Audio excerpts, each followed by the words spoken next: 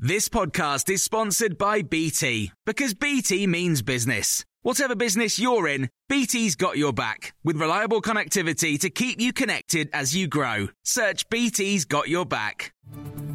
This is the Times evening briefing on Tuesday, the 2nd of February. Captain Sir Tom Moore has died. The 100-year-old charity fundraiser was taken to hospital on Sunday after being treated for pneumonia and then testing positive for the coronavirus. Last April, in the lead-up to his 100th birthday, he raised more than £32 million for the NHS by walking around his garden. The Second World War veteran was recognised with a knighthood for his efforts. Shortly after receiving his knighthood, John Pienaar caught up with Captain Tom on Times Radio and spoke to him about his fundraising and whether he enjoyed his newfound fame. Nothing really has changed. I don't feel any different, but I do enjoy all this interest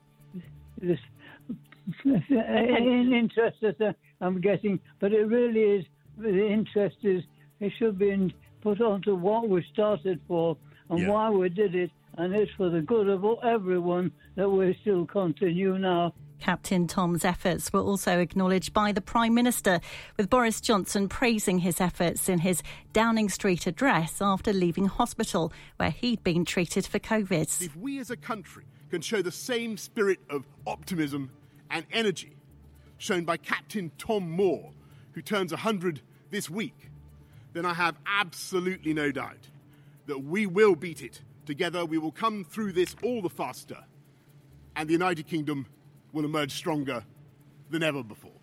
In a statement, Sir Tom's daughters Hannah and Lucy say it is with great sadness that we announce the death of our dear father. The last year of our father's life was nothing short of remarkable. He was rejuvenated and experienced things he'd only ever dreamed of. Well, the Queen has sent a note of condolence to the family. A statement from Buckingham Palace said that he was an inspiration for the whole nation and others across the world. Singer Michael Ball, who recorded a charity single with Sir Tom that reached number 1, said, "A wonderful life, so well lived, and a hero and fighter to the very end." In other news, the Health Secretary is urging those living in areas with cases of the South African coronavirus variant to stay at home and only leave home where it's absolutely essential. Matt Hancock's confirmed cases have been discovered in Bristol and Liverpool, on top of the areas announced across England yesterday where door-to-door testing is now underway.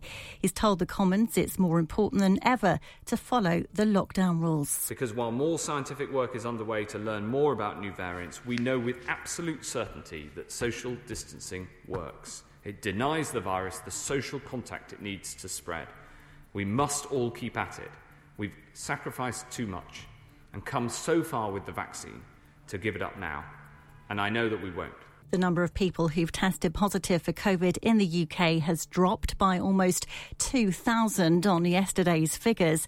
16,840 new cases have been confirmed. There are also 1,449 new deaths.